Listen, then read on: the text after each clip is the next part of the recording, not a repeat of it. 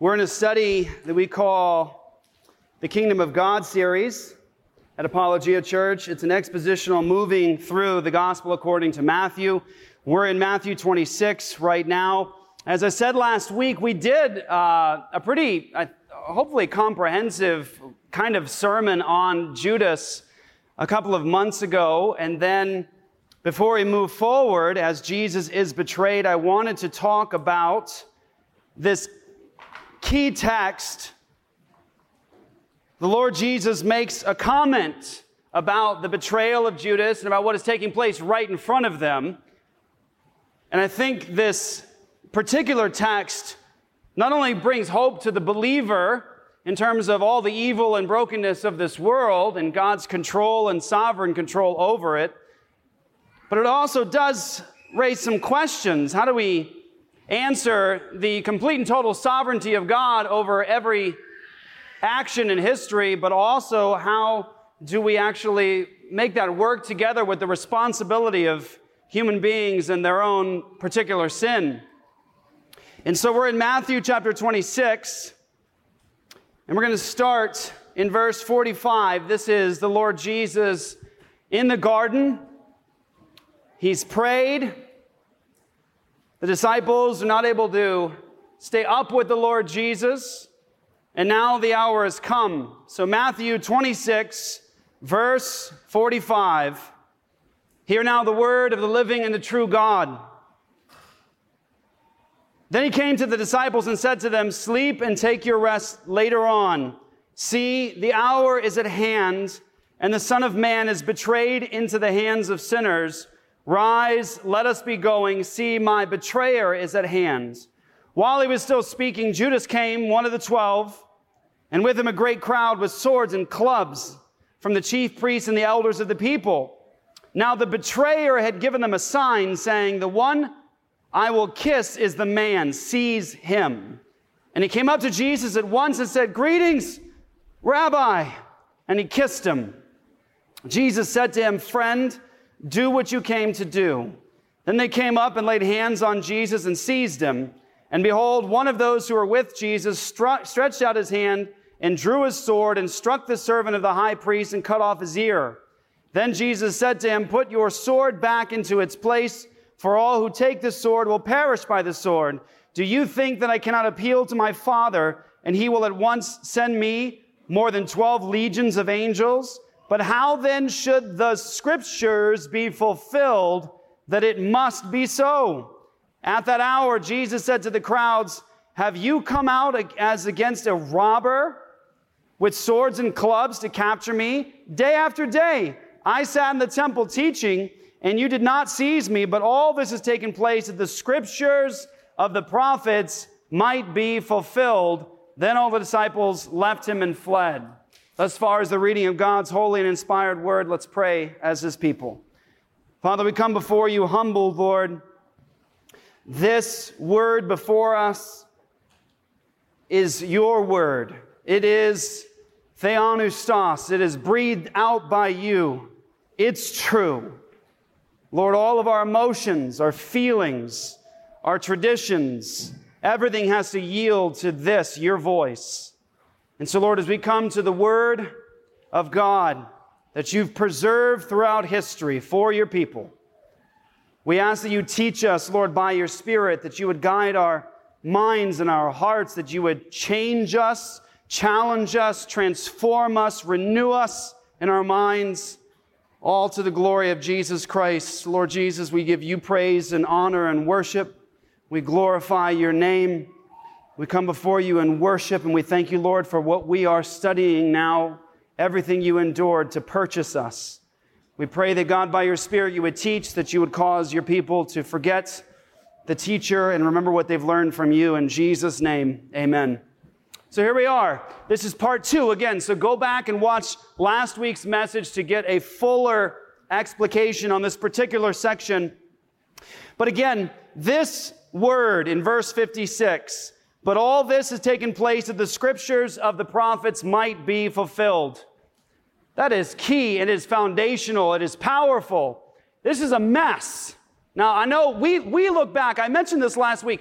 we look back in a moment like this in hindsight and we know what's going on because we have God, the master storyteller, that's tied the whole story together for us. So we look back in the 21st century and we say as Christians, like, I know where this was going, so I'm kind of thankful for the betrayal of Judas. Of course. But you have to think in terms of the disciples themselves, what they're witnessing, what do they understand? They know that Jesus, of course, keeps saying he's going to Jerusalem, he's going to be crucified, he's going to rise again. They're still kind of muddy about that, kind of confused. They're not seeing the big picture. They understand that the promises of the Messiah from the Old Testament are actually glorious and powerful. How is the King of the world, which is promised in the Old Testament, the one who's going to draw all the nations to God, the one whom all the nations are going to obey, the one that all the kings are called to obey, the one who's promised the ends of the earth and all the nations, the one who's going to establish justice, Isaiah 42, how is he going to now be betrayed into the hands of sinners? How is he going to go through all this, be crucified, rise again? It's a mess. And you got to make sure that you put yourself, as you read this is real history, put yourself in the shoes or the sandals of those early Jewish followers of Jesus. They're enduring this moment. Now, Jesus, of course, they know who he is. They believe in Jesus. They're coming to him for the right reasons. The crowds are leaving Jesus. They don't truly believe, many of them. The disciples do. They say things like, where are we going to go? You have the words of eternal life. These are true believers, except Judas. They know why they're following Jesus. They know what they've come to him for. And in this moment, they're enduring what seems like a complicated mess that they can't really climb out of. It doesn't look, listen, grant this, it does not look like Jesus is the sovereign of the universe there. Remember that in your sickness. Remember that in your pain. Remember that in your trial. Remember that in your tribulation. Remember that when there's slander and sickness and disease and decay and death. It did not look like Jesus was the sovereign of the universe here either. But what does Jesus say in this moment? He's in the garden doing what Adam failed to do. He is going to the Father, clinging to the Father, yielding to the will of the Father. That is what our first parent didn't do in the garden. Jesus is having victory over Satan over and over again. And as Jesus is enduring this painful moment, knowing that he's about to receive in himself this death and this abuse and this torture and the wrath of God, Jesus has his eyes set on the faithfulness of the Father. He knows the story and where it's going. He's already told them where it's going. And in this moment, Jesus says, the hour is at hand. This is what was coming. This is what he told them about. This is where all the scriptures were going. This is God's story. These humans that are involved, yes, it's painful. Yes, it's a complete mess. Yes, it seems totally broken. And yes, they are really guilty. This is coming from their hearts. This is their betrayal. This is their sin. This is all really happening. This isn't a bunch of robots playing a part in a story. This is really happening. They're feeling it. The disciples are feeling it. But you'll note where Jesus is. He says, the hour is at hand. This is now where I'm going to be betrayed. And Jesus says, when he confronts them, that I've been with you teaching in the temple. Are you coming out against me like this now? And he says, but all this has taken place that the scriptures of the prophets might be fulfilled. I mentioned last week, and this is key, this is a distinctive element of true religion.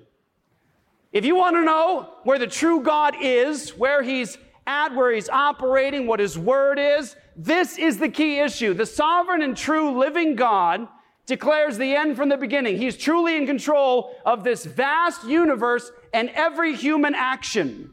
From the movement of the ants to birds falling from trees, to death, disease, decay, victory, blessing, he's the sovereign. If you want to know the difference between man-made religion and the true God, it's found right here. God's in control. God's in control. I say it in the weekly prayer every week, over the desert and the garden, the blessing and the curse, the difficulties and all what we call the good things. God is the sovereign. In man-made religion, they can't do this. And we need to constantly stress it because it is the distinctive between the true God and false idols. God says so. In Isaiah chapters 40 through 46, read that section. It's the throwdown between the true God, the only God, the one who says he doesn't even know of any other gods, the one, there's no gods before him, none after him. He says, remember, have your idols, have your false gods, the ones that you've built, the ones that you created out of my stuff. Think about that.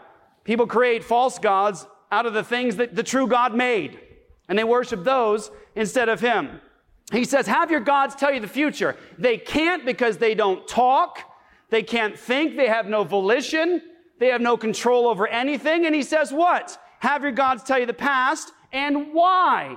There's purpose there because he's the one who controls all things. This is right here, that biblical distinctive right here. The true God controls all things. And even the mess they find themselves in this very moment is something that Jesus says, the hour is at hand. Now is the time. Remember that in the life of Jesus, you remember how many times the Jews are trying to trip Jesus up in a question, or they pick up stones to stone Jesus, and somehow they're not able to get away with it. Somehow they're not able to kill Jesus. Why not? There's plenty of them and one of him. How come Jesus is able to just slip out of the crowd and to disappear out of there and get away from their murderous plot? How come? Because it wasn't his hour. Because here's the thing, nothing happens in this world or life ever without divine permission. Nothing. Now watch, it is easy on a Sunday, Lord's Day service with the people of God and worship before this word to say, amen and hallelujah, and we should, to that truth, that nothing happens in this world apart from divine permission. But brothers and sisters, in a moment like this, allow this moment of the mess of Judas and his betrayal and all this evil to settle your hearts where there are trials and tribulations, sickness, disease, decay, and death.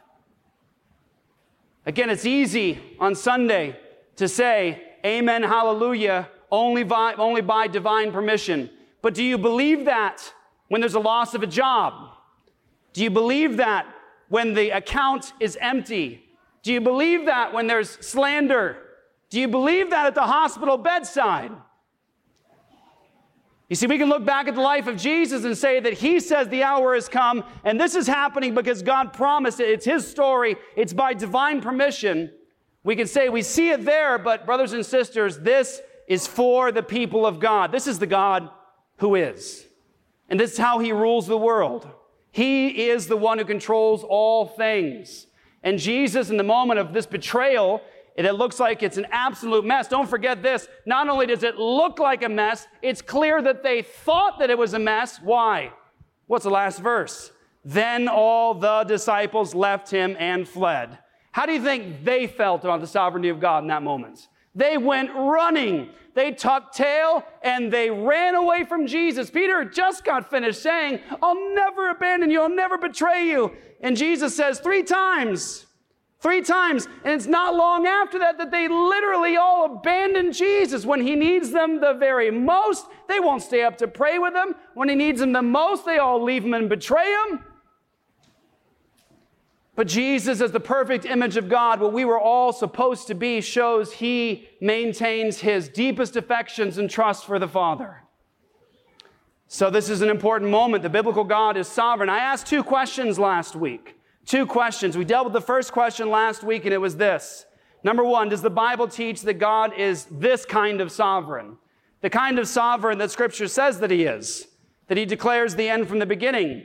That he's really sovereign over all things. He's not just working off contingencies. He's not learning things. He's the one that determines by divine permission what does and what doesn't happen in this universe, in his story. We talked about the sovereignty of God according to Scripture. Psalm 135:6, just some reminder verses, not all of them. And again, this is not exhaustive. Psalm 135, verse 6, whatever the Lord pleases, he does. In heaven and in earth, in the seas and in all the deeps. Psalm 115:3, but our God is in the heavens. He does whatever he pleases. Isaiah 46:10, declaring the end from the beginning and from ancient times things which have not been done, saying, here it is, my purpose will stand, will be established, and I will accomplish all my good pleasure. Daniel 4:35, all the inhabitants of the earth are accounted as nothing, but he does according to his will in the hosts of heaven and among the inhabitants of the earth. That includes Judas, by the way. And no one can ward off his hand or say to him, what have you done? We don't like this. Right? We don't like it even in modern day evangelicalism. We don't like it. We don't like that kind of a sovereign God. Why? Because we think we need to protect God's reputation. Bad things happen in the world. Bad things happen in the world. Betrayal, evil, all those things happen in the world. We have to protect God's reputation by saying things like, he doesn't have anything to do with that. When good things are happening, we say only God. When bad things are happening, we want to protect his reputation. We say he's got nothing to do with that. Have you noticed that in Scripture, God doesn't talk like that? He actually wraps himself up in the entire story and says, I did that. I'm the sovereign over that. You see, we want to protect God from people's evil decisions and the things that they do in the world. And God says, no, my purposes will be established. No one thwarts me. I planned Judas. Isn't that what it says? The text says that, doesn't it? All this is taking place in fulfillment of the Scriptures. Well, who gave us the Scriptures? That's the very Word of God. That's God speaking. So God said that this is my plan. God said this is the story. Here's how it's going to work out. And Jesus now is enduring the pain, the betrayal, and what? It's God's plan. He planned it. It's for his glory. So does the Bible teach that God is this kind of sovereign? The answer is yes. And we could just spend an entire Sunday, Lord's Day, just going through verse after verse after verse after verse after verse, where God talks about his sovereignty to the smallest detail. And as, of course, the late Dr. R.C. Sproul used to say, there is, according to Scripture, not a maverick molecule in the entire universe. Everything is sustained by, held by, grown by, planned by God. He's that kind of sovereign. But here's the second question. The second question I asked is this: is Judas even guilty? That's the gnawing question, right? You got to ask it. Because if God had his story, he declares the end from the beginning. He says, I'll accomplish my purposes. Nothing and nobody can thwart me. It begs the question, kind of, right? And that's that, is Judas even guilty? Was he sort of made to sin by God? Did God make Judas sin, or is he some sort of a robot? Is Judas even guilty? Did God make him sin? So I want to answer that question with Scripture. First point, Judas was aware of his own guilt. He killed himself. Judas was aware of his own guilt. Proof? He killed himself. No conviction, no repentance. See the difference between Judas and Peter? Peter betrays Jesus in a way, right, and fleeing from him. Not like the betrayer Judas, but he flees from Jesus. He denies that he even knows Jesus. But what happens to Peter? Peter's a true believer. He trusts in Christ. He's restored by Christ. He repents of his sin, and he comes to Christ. That's what true believers do. Judas isn't really a believer. He has ulterior motives. He's there for different purposes in ministry. He's stealing from the ministry money. He obviously has a different motive for being there with Jesus. And when Judas is confronted with this awful, wicked sin that he's committed, what does he do? Go to Jesus for forgiveness? No. He kills himself. Judas is aware of his own guilt, and for proof of that, go to Matthew chapter 27. Starting in verse 3, it says, Then when Judas, his betrayer, saw that Jesus was condemned, he changed his mind and brought back the 30 pieces of silver to the chief priests and the elders, saying, here it is, I have sinned by betraying innocent blood. They said, what's that to us? See to it yourself. And throwing down the pieces of silver into the temple, he departed and he went and hanged himself. What does Judas say there? God made me do this? It's his fault? What's Judas say? He says, I have sinned by betraying innocent blood. He knew what was in his heart. He knew what he planned for. Before they even sat down for the Last Supper, Judas had already gone into a plan with the chief priest to betray Jesus before he sat with Jesus at the supper. It was already in motion. It was in his heart. It's what he wanted to do. So is God sovereign over the whole situation? God planned it. God decreed it. And Judas is guilty because he was doing what he wanted. He was doing what was in his heart. That's the first point. Number two, is Judas even guilty? Jesus acknowledges Judas's guilt and says, woe or a curse upon him. Look in Matthew 26, verse 24. Matthew 26, verse 24. The text says, the Son of Man goes as it is written of him. There it is again. You seeing it? It seems like we have a theme here. It's all according to God's plan. The hour has come. The scriptures promise this. Jesus says the Son of Man goes as it is written of him, but woe to that man by whom the Son of Man is betrayed. It would have been better for that man if he had not been born. So we have Judas acknowledging his own guilt, Jesus acknowledging, even though this is part of the very plan of God, written by God, decreed by God, he says, what about Judas? Woe to him. It had been better if he hadn't been born. What's that mean? Jesus acknowledges the culpability of Judas. God isn't making Judas sin. Judas would have done worse. Judas was actually only allowed to do what he did by divine permission. We're going to see that in a moment. But before we do, go to Luke 22. Luke 22, just to buttress the point and how Jesus talks about God's sovereignty and the sin of Judas. Luke 22, verse 22. Here's what Jesus says. For the Son of Man goes as it has been determined. There it is again. We have a theme. God is sovereign. God wrote this. God spoke this. God planned this. God decreed this. The Son of Man goes as it has been determined, but woe to that man by whom he is betrayed. So what's that again? God determined this, but woe to Judas. A curse upon Judas. For what? For his sin. He's culpable. He's guilty. God planned it. Judas is guilty.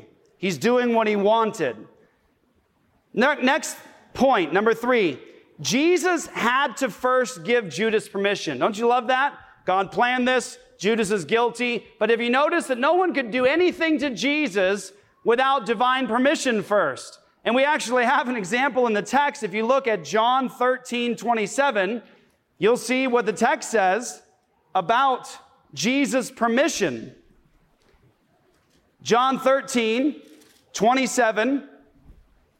By the way, I've sort of made it a plan of mine that there are times, of course, where I'll just read a series of texts to you, but I really believe that as Christians, we need to know our Bibles.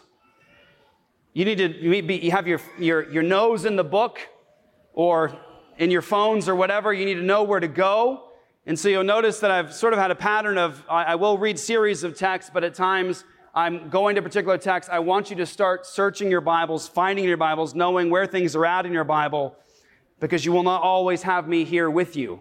Amen? So John 13:27.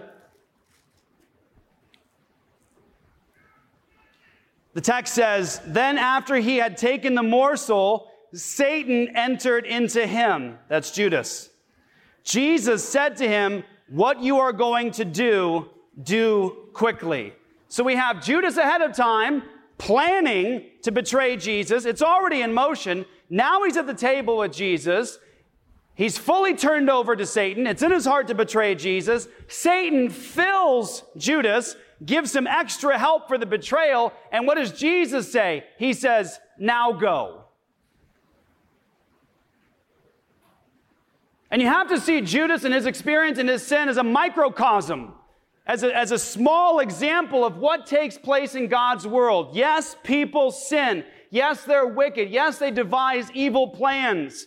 But they are only able to go out and accomplish what they accomplish by divine permission. And by the way, I know the question that raises, but believe me, you want that truth underneath you because it means this: there is no meaningless or purposeless evil in this world. If you can say as a Christian, Romans 8:28, God causes all things to work together for good for those who love him and those who are called according to his purpose. If you can recite that verse, then you believe what I'm saying. That God causes all things. All things? How about World War II? How about the Holocaust? How about Pol Pot? How about Mao? How about Stalin? How about Joe Biden? You believe that? Yes, God judges sinners in this world, and sometimes he judges sinners by giving them tyrants to rule over them. But they haven't thwarted God. He's in full control over every single detail. And you'll notice in this moment that Judas wasn't able to make a move on Jesus ultimately without Jesus saying, now you can, because it's his time. Next point, number 4, Jesus made it clear that nobody has power to do anything without divine permission. A great example is in John chapter 19. Go to John 19. John chapter 19, I'm sure you know this well. This is where Jesus is before Pilate. And in John 19, verse 8, it says, when Pilate heard this statement, he was even more afraid.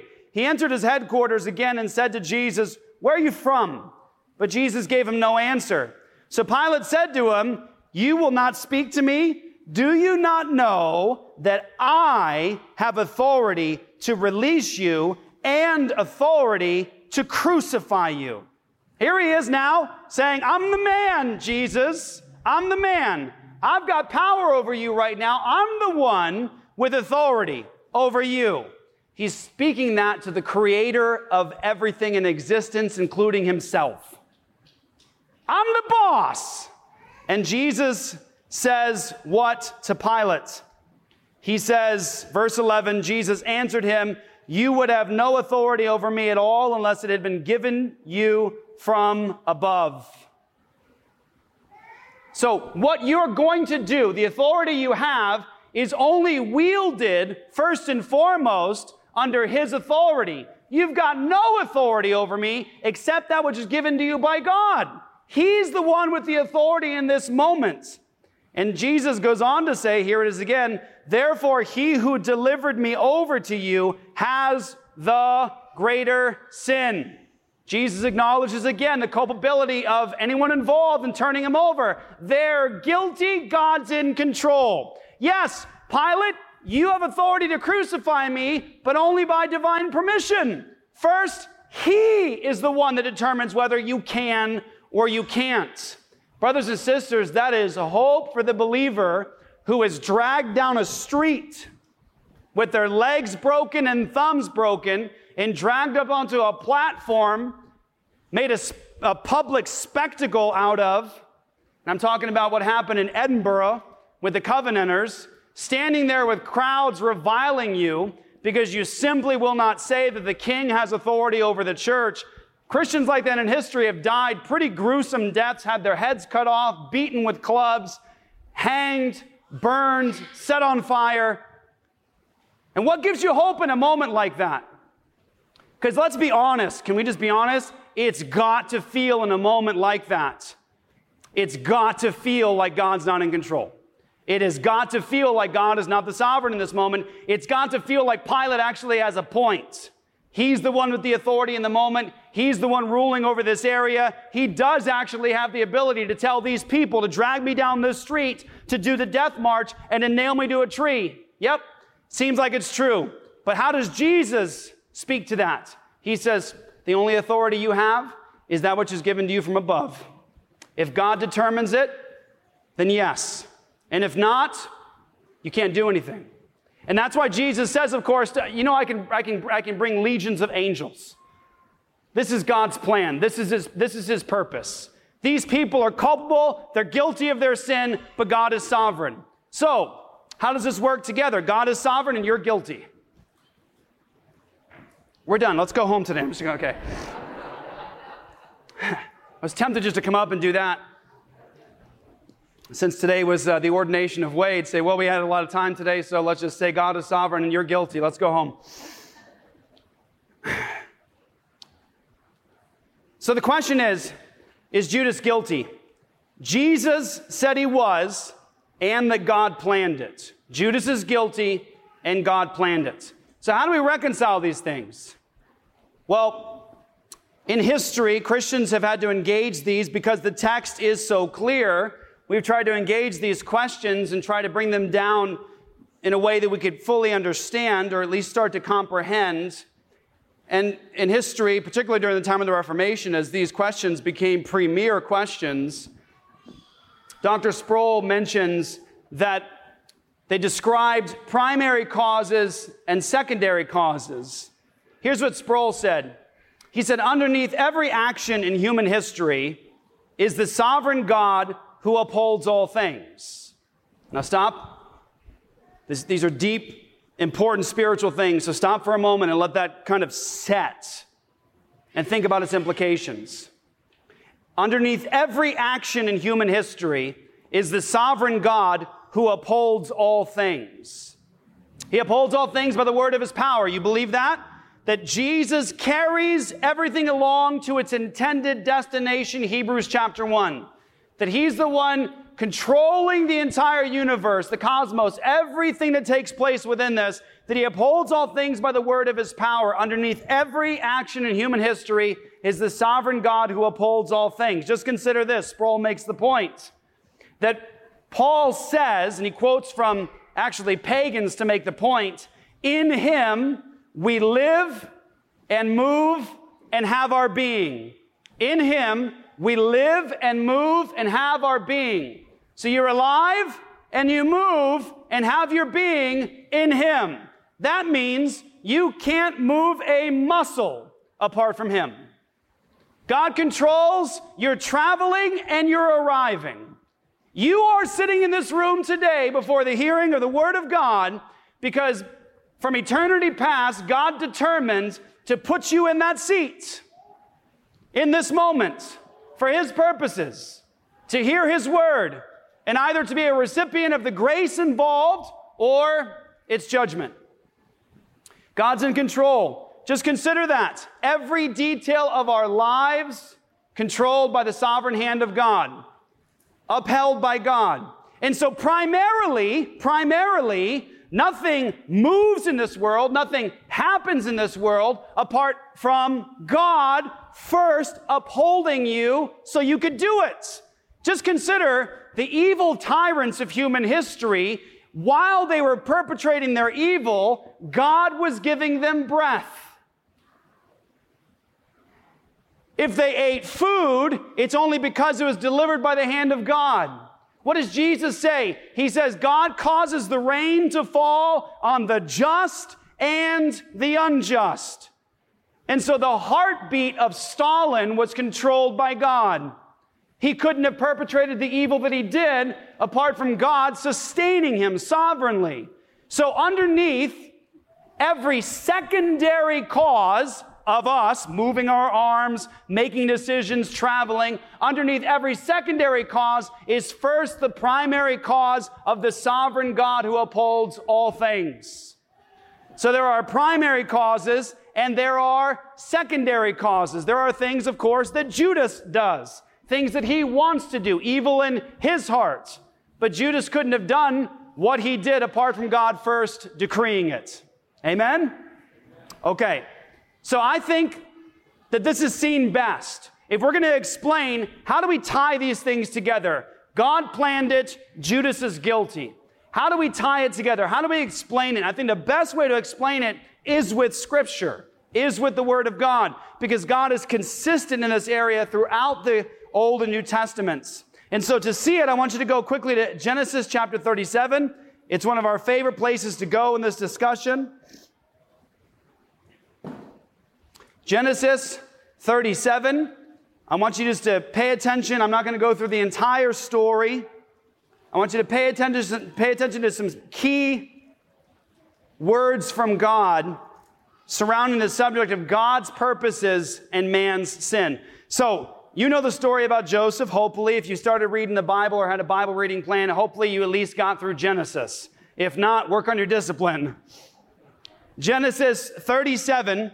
Now, you'll note in verse 9, the story about Joseph and his dreams. It says, then he dreamed another dream and told it to his brothers and said, behold, I've dreamed another dream. Behold, the sun, the moon, and 11 stars were bowing down to me. But when he told it to his father and to his brothers, his father rebuked him and said to him, what is this dream that you have dreamed? Shall I and your mother and your brothers indeed come to bow ourselves to the ground before you? You see, they understood the symbolism of the dream.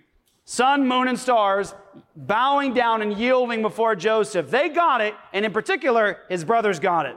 Because in verse 11 it says, and his brothers were jealous of him. But his father kept the saying in mind. So note this, as God is telling us the story, as this story is unfolding, we know the end now, but this story is unfolding. This is real history, real flesh and blood, real family relationships, and this happened. But you'll notice as they hear the story, they're motivated by jealousy. They're angry with Joseph. They're jealous of Joseph. And they hate that stupid coat, right? You'll see right here in the text, they hate that stupid coat. In verse 12, now his brothers went to pasture their father's flock near Shechem, and Israel said to Joseph, are not your brothers pasturing the flock at Shechem? Come, I will send you to them. And he said to him, here I am. So he said to him, go now, see if it is well with your brothers. Now, watch, verse 18. They saw him from afar, and before he came near to them, they conspired against him to kill him. How you like that? You know, brothers, family, siblings, we can fight, we can wrestle, choke each other, go and slap each other, do abusive things, and go running off to mom and dad crying about it, right? We do things like that. This is like next level competition amongst siblings, right? They're jealous of their brother. They hate that coat. They see him afar off, and they conspire to kill him. They're guilty. They want to hate their brother. And it says, verse 19, they said to one another, come, here comes the dreamer. Come now, let us kill him and throw him into one of the pits. Then we will say that a fierce animal has devoured him, lies, and we will see what becomes of his dreams. So that's what they want to do. Watch. What is in their heart? They want to throw their brother in a pit. They want to kill him, and they want to lie to dad and say that he was killed by an animal. They're jealous of their brother. They want to murder their own flesh and blood. Now, what does God do in this moment? It's in their hearts. It's what they want to do. And it says, verse 21, but when Reuben, so we get the name of the sandwich, heard it, he rescued him out of their hands, saying, let us not take his life. And Reuben said to them, shed no blood, throw him into this pit here in the wilderness, but do not lay a hand on him, that he might rescue him out of their hand to restore him to his father. So the text clearly says they're jealous, they're going to lie, they want to murder their brother. And what does God do? God preserves Reuben. And God causes Reuben to be the voice of sanity in this moment to hold back their brother's murderous plot. So how come Joseph didn't die that day? Didn't have permission. Reuben was the one that God controlled to say, no, this far and no further. So he goes into the pit. They sell him into slavery. They lie to dad, dip the coat in blood and say that he was murdered. And now his dad and his family have to endure this emotional loss of their own son. He's been killed. And you know the story. Joseph goes into Egypt as a slave.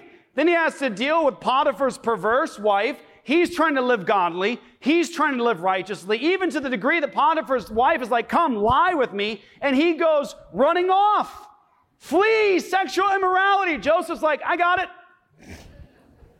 And he runs. And then he's righteous in that instance, doesn't lie with Potiphar's wife. And what takes place? Any blessing? No. Then she lies and said that he tried to rape her. All this seems like a mess. It is a total mess. And then Joseph is now in a dungeon.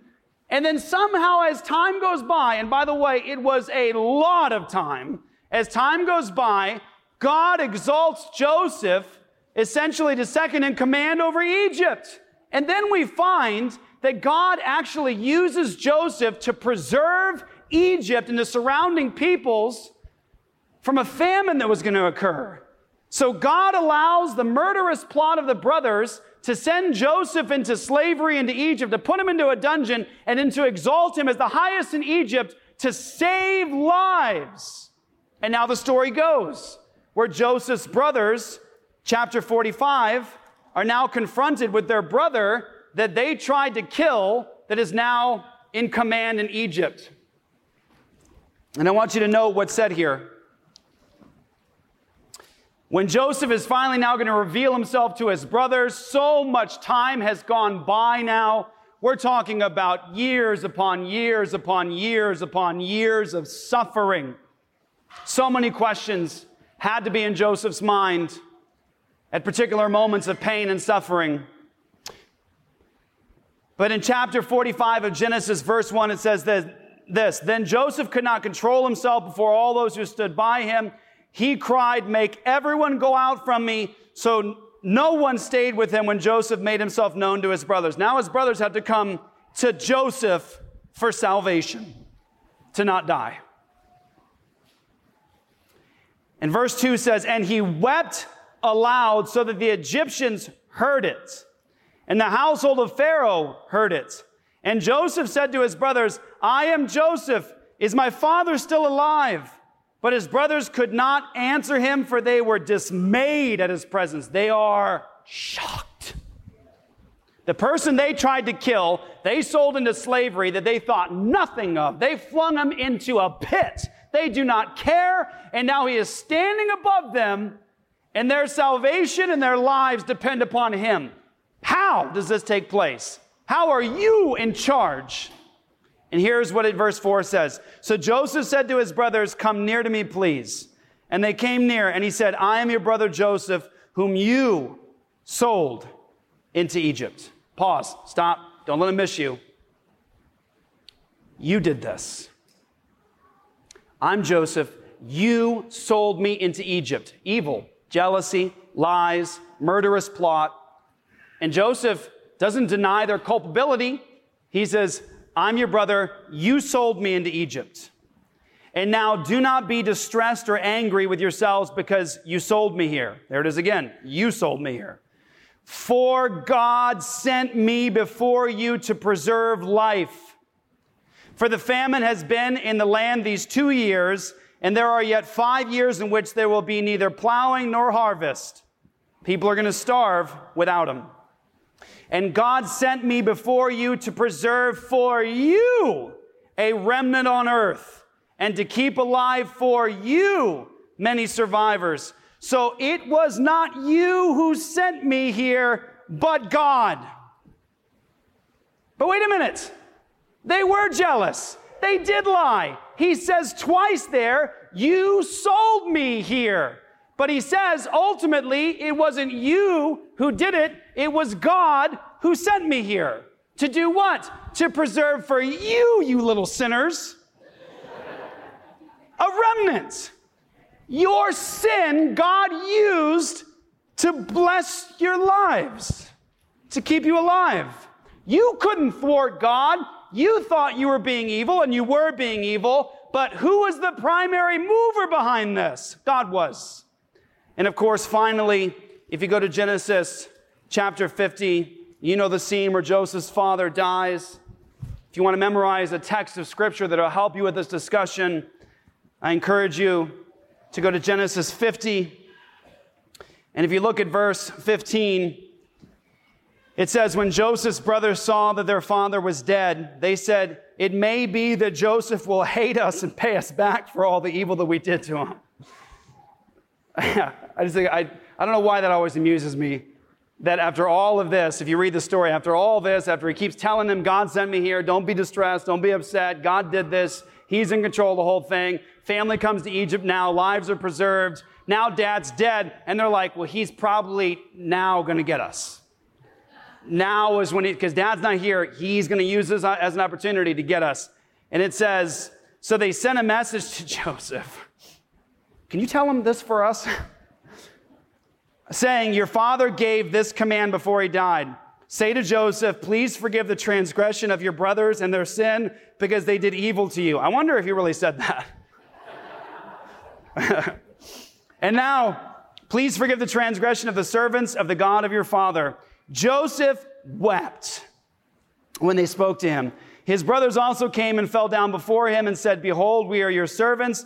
But Joseph said to them, do not fear, for am I in the place of God? As for you, you meant evil against me, but God meant it for good, to bring it about that many people should be kept alive as they are today. So do not fear. I will provide for you and your little ones. Thus he comforted them and spoke kindly to them. You meant it for evil. It was in your heart. Yes, you're guilty. We're not removing that blame. You meant it. It was your intention to perpetrate evil. God meant it for good. Meant what? Meant what? Slavery, lies, murderous plots, pits, dungeons, pain, tears, hurt, famine. God meant it. In your heart, your intention was evil. God meant it for good. Equal. Notice that. Equal. You're guilty, your intention is evil, but in this, God meant it for good. There is a primary cause and a secondary cause. God is always the primary cause, but he is not guilty of their sin. There's another section I would just point you to for later. Go study it. Isaiah chapter 10 is a good example of how God uses even evil people and their plans for his purposes. But quick questions. Ready? These are just quick ones. I'll go fast. What about free will? What about free will? Answer, Scripture doesn't teach that our will is free. There is only one being whose will is free, and that's God. Scripture teaches, John chapter 8, whoever commits sin is a slave of sin. Slaves are not free. Jesus says, if the Son sets you free, you should be free indeed. The Bible teaches that people who are fallen have an enslaved will, not a free will. We teach that the Bible teaches that human beings have a creaturely will. They're making willing choices. God is not making them sin. They are doing what they want. Next point. Didn't God just look through time?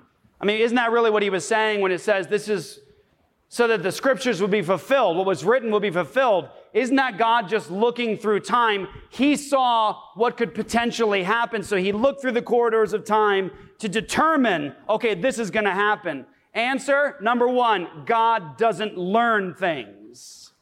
The concept of God looking through time to figure out what's going to take place would imply that God learns things. That would destroy his omniscience. God is all-knowing, and here's a trippy thing to think about. Are you ready for this? Stop and think about it. God has existed from all eternity, amen? Now that in itself is incomprehensible. Forever ago, Father, Son, and Holy Spirit. Forever ago, Father, Son, and Holy Spirit. No start for God. It's hard for creatures to wrap their mind around that. Why? Because we have a beginning and we have an end. God never had a beginning and has no end. God is God from all eternity. And here's the trippy thing. He is omniscient, meaning all-knowing, forever. That means forever ago, God knew everything, and he doesn't have to stop to think about what's going to take place. He doesn't have to go through the file cabinets of his mind like you and I do. Someone says to you, hey, what'd you have for dinner last night? What do you have to do? You go, oh yeah, half the time when you get my age, you forget. You're like, I have no idea, but it was something. But you have to think, right? Like what happened 10 years ago on this day? You're like, well, thank God for Facebook memories, because that's how I know what happened in my life. But God doesn't have to look through the file cabinet of his mind. He knows all things at all times from all eternity. Every detail. He doesn't have to access information. So the whole concept of God looking through time to see what might take place is God learning something, or God working off contingencies. That's not how the Bible tells us that God is. The Bible teaches us that he declares the end from the beginning, and it's his purpose that will stand. So in summary, God's decree gives shape to history. He determines what he allows or disallows in this fallen world. Example, the betrayal of Judas by permission. The attempts to murder Jesus or stone him during his ministry, they weren't allowed. It was only when it was his hour that had come. He determines what he allows or disallows in this fallen world. Nothing happens without divine permission or decree.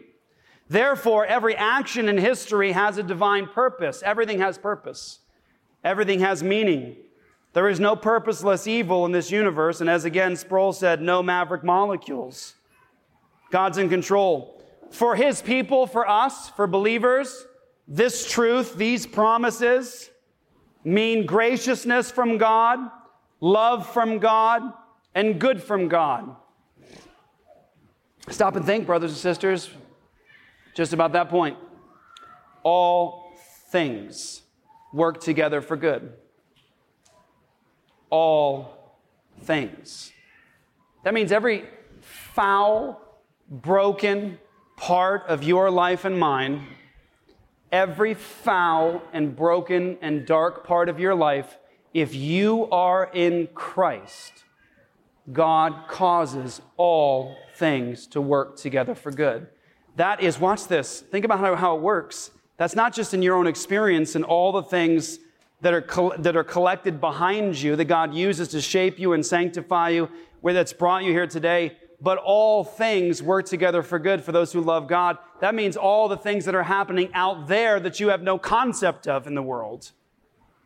All things working together for good for those who love God. Those who are the called according to his purpose. He has purpose. For the non-elect, what do these truths mean?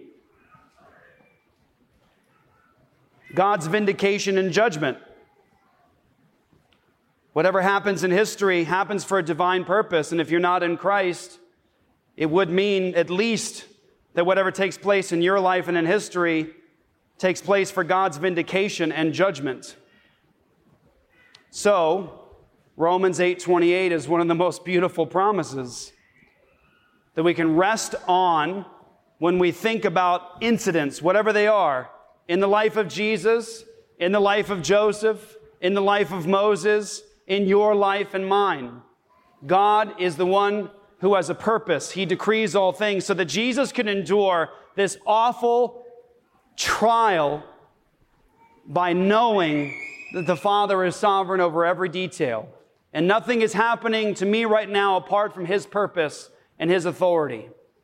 Brothers and sisters, that is the hope of every follower of Jesus Christ, that God is causing all those things to work together for good, including betrayal, like the betrayal of Judas. Let's pray. Father, I pray that you'd bless, Lord, the word that went out today for your glory and for your kingdom. We pray, Lord, that you'd continue to allow these truths to shape us, Lord, to make us courageous and to give us comfort and peace during trials in this fallen world. In Jesus' name we pray, amen.